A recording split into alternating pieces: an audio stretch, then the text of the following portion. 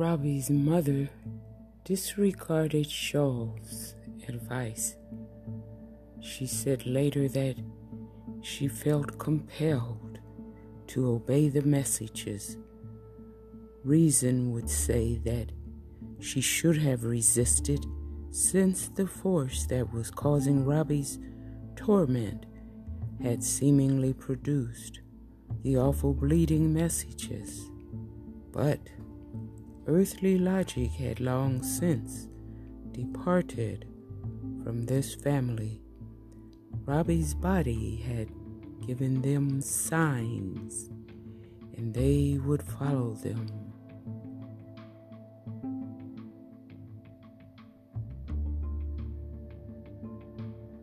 And they would follow those signs. On Saturday, March 5th, Robbie, Phyllis, and Carl Mannheim went to Union Station in Washington, where they boarded an overnight train for St. Louis. Watching the scenery roll by, Phyllis Mannheim had an opportunity to look back over the past 7 turbulent weeks and try to sort out what she had seen and experienced. Aunt Harriet had been alive when it all began on January 15th, when the scratching started. When she died on January 26th, there seemed to have been a change. It was almost as if something were growing and getting closer to Robbie. Now it was inside him. Robbie's mother could not describe what she felt. The presence, the stalking. She had not written anything about what was happening. She had no way to compare one day with the next. But there was no doubt that things were changing. The scratching that had been on a wall in January now were appearing on her son's body. Had she been imagining all this? Phyllis began counting how many people she knew who had seen what she and Carl had seen. Relatives, friends, ministers, a priest, nurses, nuns, and the teachers and kids at school, and the neighbors, those friendly neighbors who had offered to help. Some had heard the rumors, and they had hinted that they believed Robbie had been playing tricks. Others had seen objects moving, apparently on their own. Phyllis completed her count with them. 14. There were now 14 people who had witnessed events for which there was no earthly explanation.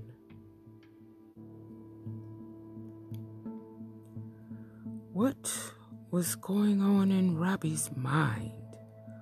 Where had he got the strength and the cunning to slip his small hand down to the bed spring and work loose a crude weapon?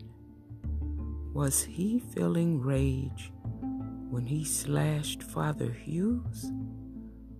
What was driving this frail boy? And where was he being driven? Deep in our folklore is an old phrase that we utter, not realizing what we say. What on earth possessed him to do that? Possession, the idea that some force could invade a soul and overpower it. We have buried the primitive fright under layers of logic and science. In our world, in Phyllis Mannheim's world, possession is the stuff of nightmares. But in other cultures, possession is an everyday reality, a belief shared by everyone in the community. Phyllis and Carl Mannheim had no cultural belief in possession, and with the violent ending of the attempt at Georgetown Hospital, no faith in exorcism. They were parents who, while living in a world too sophisticated for possession, saw across the chasm a son writhing in a strange world where possession existed. How to reach him, how to save him, because their quest, it was a quest without guides, but not without lore. To bring back Robbie, they would have to venture into domain of superstition and the supernatural. They would be going where few had gone in modern times.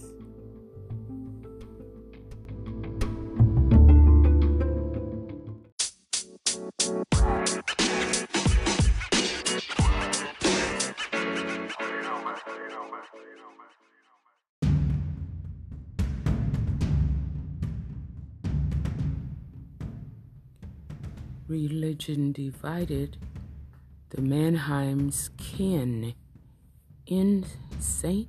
Louis. Some were Catholic and some were Lutheran. All the sympathies with the Mannheims, all the relatives loved Robbie and sympathized with the Mannheims. Everyone offered help. When they arrived in St. Louis, Phyllis and Carl Mannheim faced a choice that reflected the conflict between Catholic and non-Catholic approaches to possession.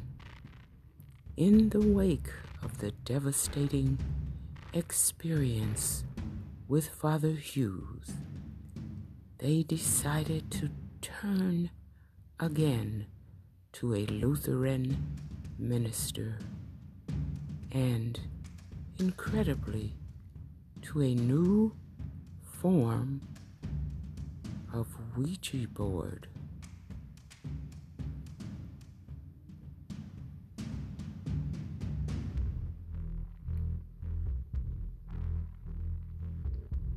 On Monday, March 7th, at the St. Louis home of Lutheran relatives, Robbie's aunt and uncle gathered 2 or 3 other relatives around a porcelain kitchen table. One of them wrote the alphabet on a sheet of paper and held a pencil over it.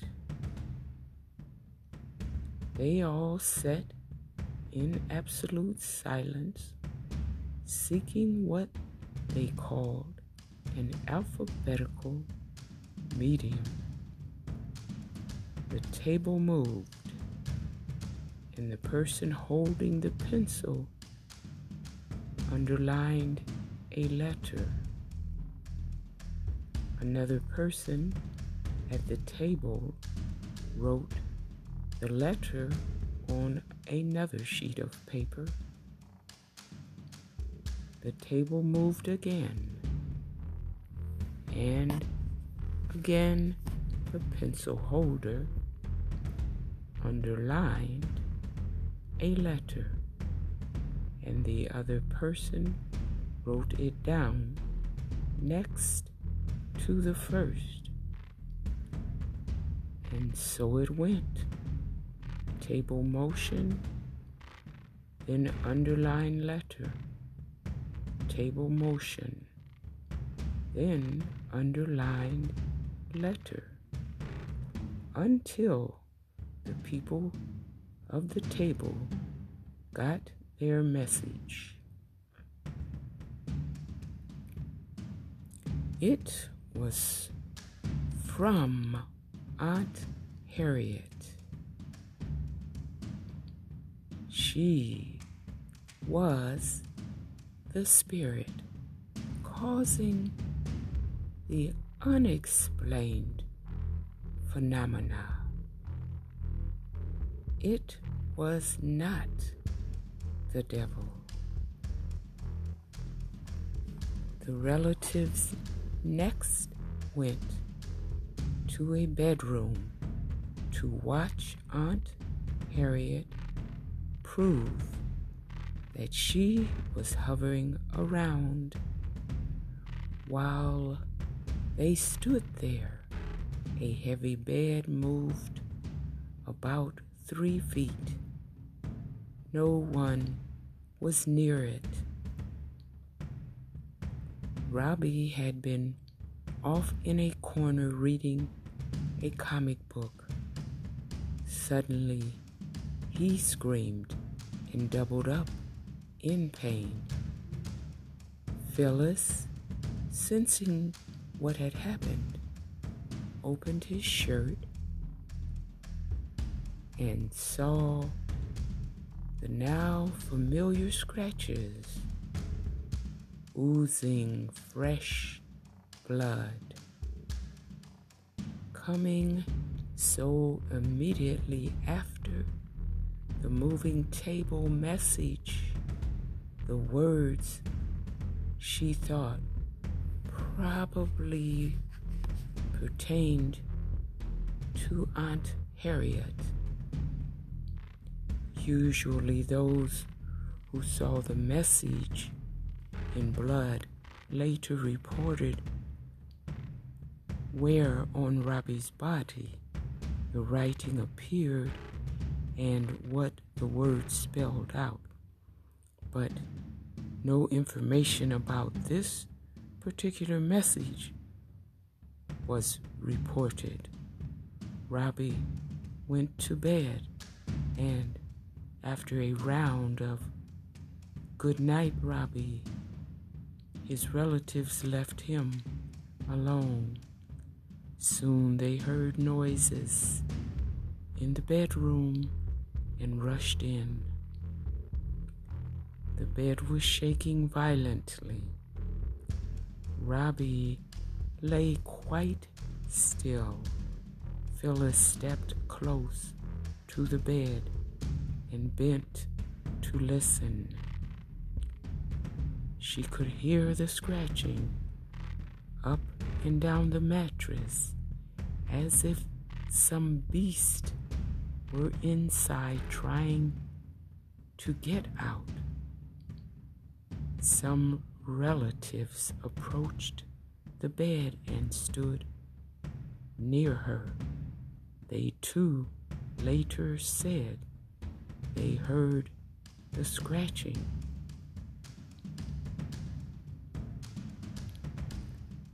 All night long, people went in and out of the bedroom to watch the bed shaking and listen to the scratching.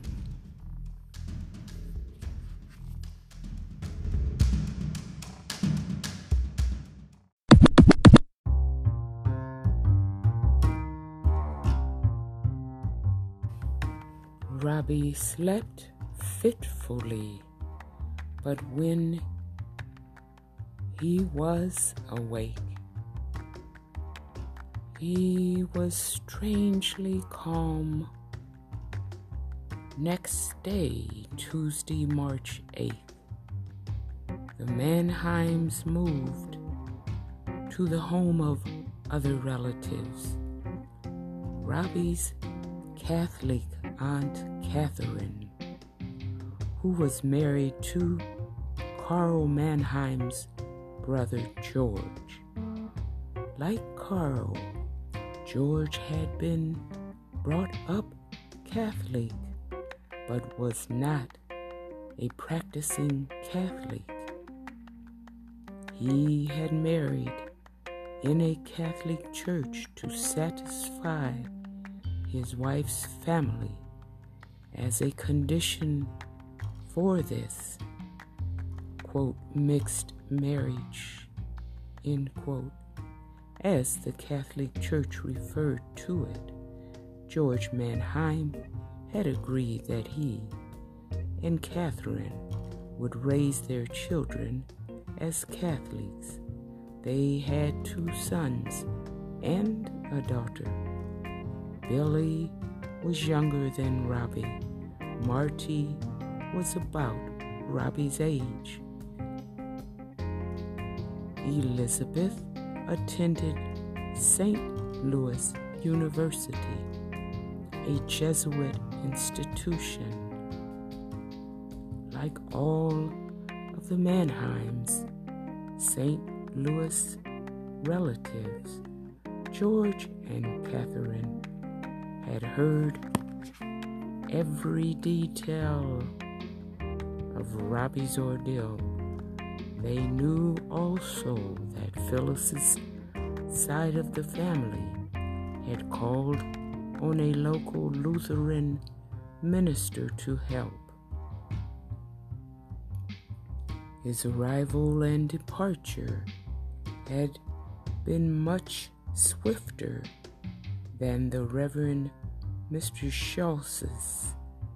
In a reprise of what had happened back in Maryland, the Lutheran minister in St. Louis suspected diabolical possession and urged that a Catholic priest see Robbie. After that recommendation, the minister hastily departed.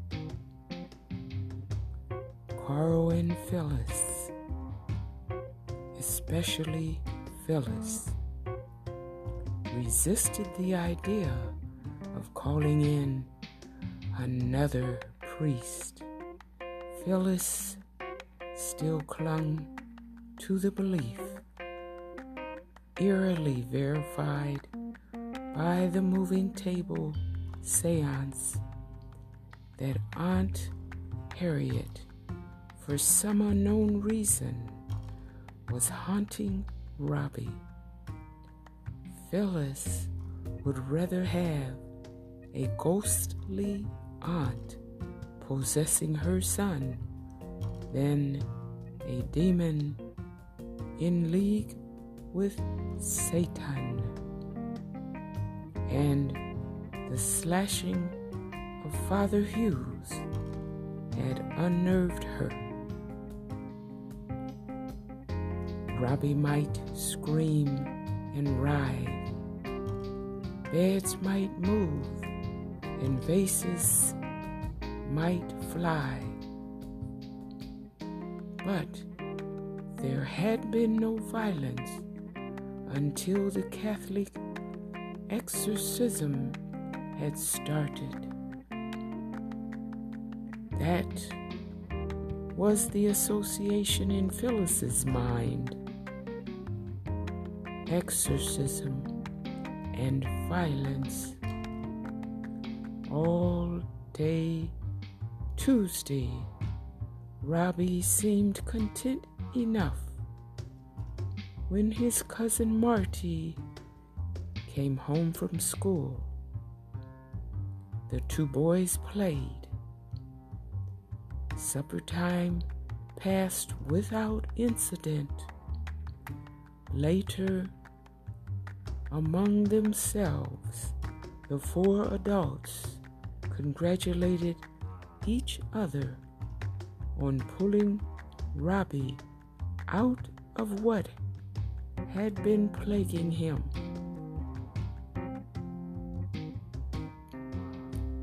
Phyllis began thinking of the 3.5 weeks message and decided that Robbie, who had missed so many days of school already, should be enrolled in Marty's school.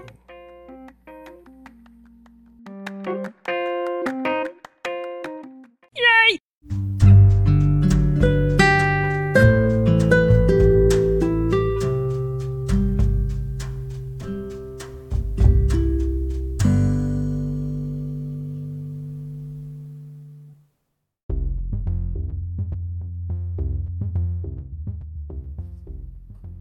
She called Robbie over and told him her decision.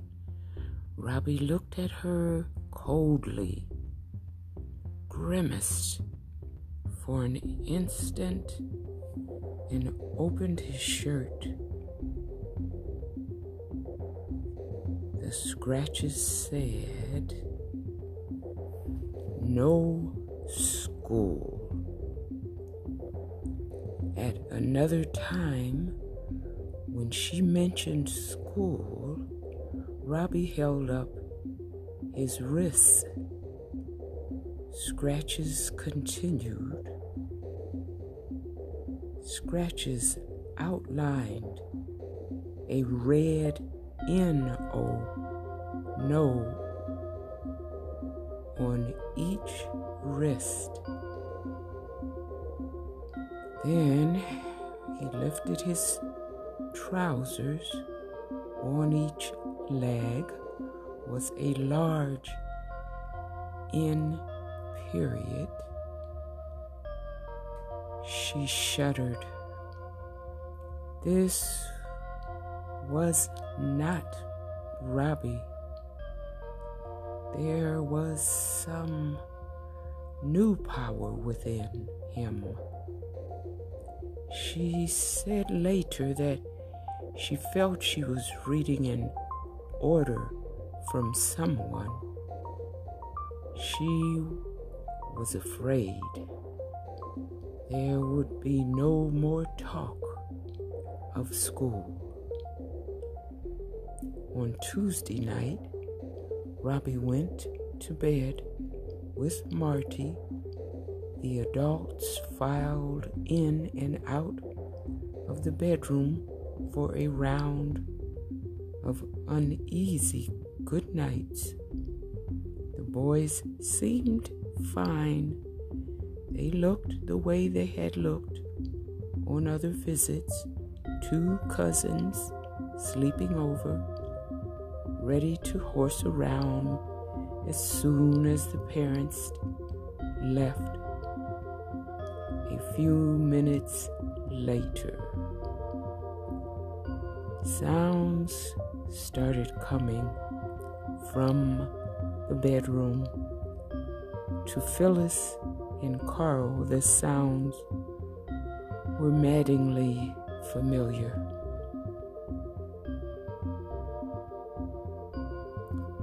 To George and Catherine, they were frighteningly new.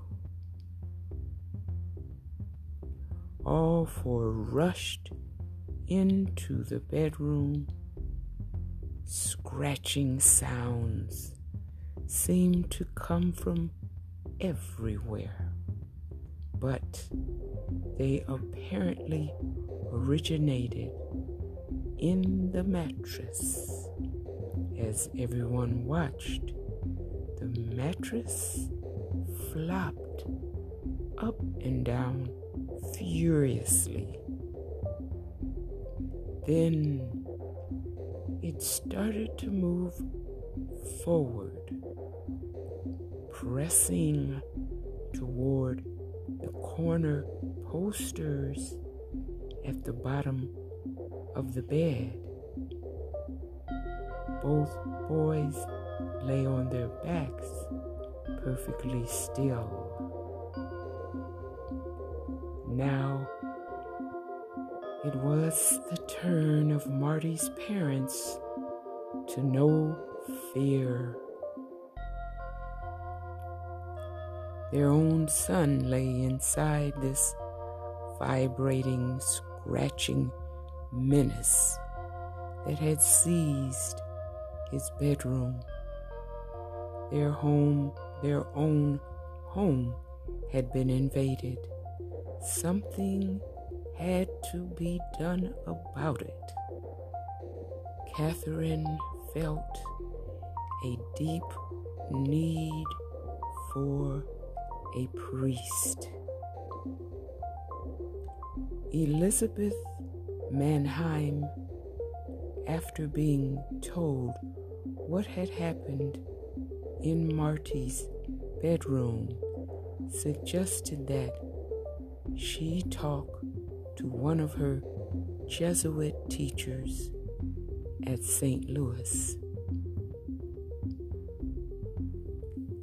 University. Maybe he would know what to do.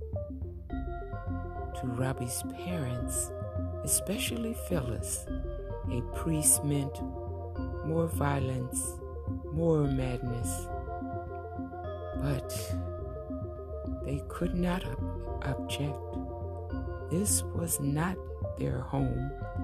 And what if Catherine were right? What if Marty now was in danger? They agreed to let Elizabeth speak to a Jesuit